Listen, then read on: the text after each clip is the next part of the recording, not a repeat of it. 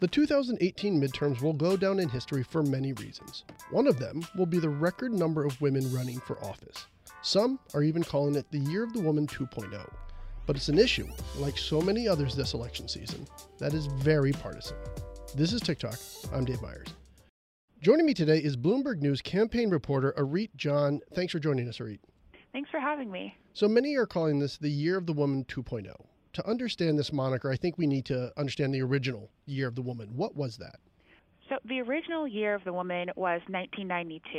In 1991, leading up to that election cycle, women made up 6% of Congress. And after the 1992 election, women made up 10% of Congress.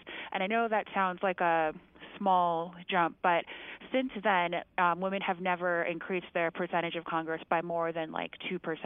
So that was a big, giant leap. And that was fueled by anger over the Anita Hill, Clarence Thomas confirmation hearing. Anita Hill testifying about the sexual harassment she experienced, and an all-male Senate judiciary sort of not really giving her the time of day. And so following that, like, women were angry, women were motivated, and we saw 24 new women elected to the House and 47 women elected to the House in total.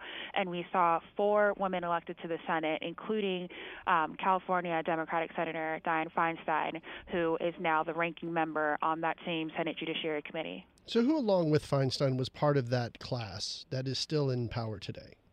Patty Murray from Washington is still there. Barbara Boxer retired recently. And then Carol Moseley Braun was also elected that year. So that brings us to where we are today, because we have these similarities of a harsh Supreme Court confirmation battle, pitting the word of the nominee against his accuser. But this movement that we're seeing today, this was well underway before those hearings started, wasn't it? Yeah, I think that it's not Brett Kavanaugh who started this, but it's Donald Trump. The 2016 presidential election cycle, where a lot of women thought that America was going to get our first female president, instead were shocked when Donald Trump won. Donald Trump, who has been accused of sexual harassment, who right before the election was revealed in the Access Hollywood video to have said, you can basically do whatever you want to women, they just let you. Those are two polar ends of advancement for women. And I think a lot of women were very angry about that. A lot of people were wondering, what can I do about this? And then we saw the Women's March, but we saw, instead of just a protest, that anger sort of transitioned into like, well, maybe I should run for office, maybe I should vote. And I think when you talk to a lot of these candidates, they don't just say like, oh, I was angry about Donald Trump, and so I decided to run for office. It's more that they felt like the country was going in the wrong direction. And a lot of these women are maybe they're veterans, or they worked in some sort of national security background, and they said that this is not what I fought for, and I want to make sure that the country is on the right track again. So we understand the motivation of why so many women are running Donald Trump. But break down the numbers for us. How many women are actually running? So there are 237 women who have won primaries and are running in the House, and there are 23 women running in the Senate. In the House, there were a record number of women who ran for office and a record number of women who won their primaries. And looking at what sort of districts the women are running in, whether it's competitive for their party, it does look like there might be a couple dozen new women elected to office this cycle. When it comes to these women that are running, does it favor one particular party over the other? It overwhelmingly favors Democrats. That 237 number of women running in the House, 185 of them are Democrats and 52 are Republicans. And that, on the one hand, that's normal. Democrats make up about 61 of the 84 women in the House now. Democrats have continued to sort of widen this gender gap between their party and the Republican Party. And also, this is just a really good year for Democrats in general. A lot of Republicans are retiring and creating open seats, which makes that a little bit easier to flip. Republicans are struggling right now to keep the House, keep control of the House, and that's created an opening for new Democratic candidates to come in, and there just aren't as many competitive seats for Republican women to run in. But then there is the factor of if you're a Republican woman running in this cycle, how do you answer questions about Donald Trump? How do you answer questions about what direction the Republican Party is going in right now? And you wrote about Representative Cathy McMorris Rodgers from Washington, who's one of those people having to answer those questions. Right. I mean, and she's in an interesting election cycle. She's running against Lisa Brown, who's a Democrat who actually first ran for office in 1992 during the first year of the woman. And Cathy McMorris Rodgers has to sort of walk this fine line of reaching out to Republicans who like Donald Trump and like what he's doing and see her as an ally. But she also has to maintain good relationships with voters who don't like Donald Trump. I talked to one voter in the southern part of that district who said that she told her local Republican group that she could not vote for Donald Trump, that some of the things he says are appalling to her, that she doesn't like the way that he calls people's names and his comments about women and minorities.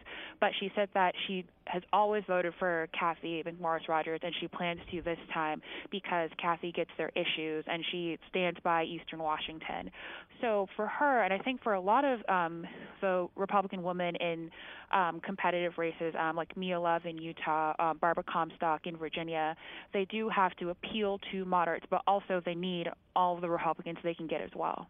So, Reed, it's not just the women running for office on Election Day that will be a big deal. It's also the women who will be voting on Election Day. Is there a similar gap for the Republican Party when it comes to female voters? Yes. What we've been seeing in polling is that women are shifting more towards the Democratic Party and men are shifting toward the Republican Party. But the difference between the Democratic Party and the Republican Party for women is much starker. There have been some polls that show as big as a 30 percentage point gap between women's preference for Democrats versus Republicans. And we're especially seeing that in these suburban districts that are going to be really critical for determining who controls the House. Independent women, Republican women have been turned off by Trump's comments over the last 2 years, and they may be willing to send a message to him by voting for a Democrat. How is the GOP trying to overcome this gender gap that you're talking about? I mean, they've been trying to close the gender gap since 1994. I talked to John Boehner for the story on Cathy McMorris Rodgers, and he said that he's been working with her on this, but since pretty soon after he got into office, he's been having to deal with this and they've been trying to recruit more women. Cathy McMorris Rodgers recruited a lot of Republican women to run in 2010. Representative Elise Stefanik, who represents upstate New York, she recruited about 120 Republican women to run for office.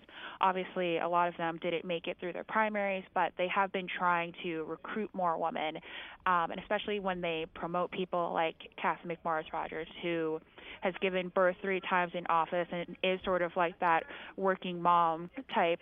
That helps them, they think, but it's not clear that that's working with voters, especially when you still have the president making the sort of comments that he makes. The president has called out women who disagree with him. He has called out women that will potentially run against him in 2020. And we all remember what happened in 2016. I imagine all of this fires up the women bloc of voters, and it seems like a very large and dangerous gamble for the president and the Republican Party.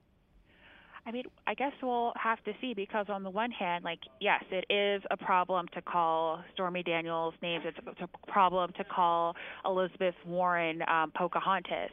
But at the same time, at this point, people have sort of made up their minds on what they think about the president. So I'm not sure that every additional inappropriate comment is going to cause more people to flip sides. But if these people weren't going to vote in the beginning, that the risk is that they might now be motivated to get out there and vote. Right. I think that for this cycle, the problem for Republicans is that the most vulnerable Republicans are in these suburban districts where a lot of suburban women, a lot of moderates and independents have been turned off by the Republican Party, not just because of Trump's comments on women, but just the entire last 2 years of the administration. I mean, people either love Trump and what he's doing or they don't.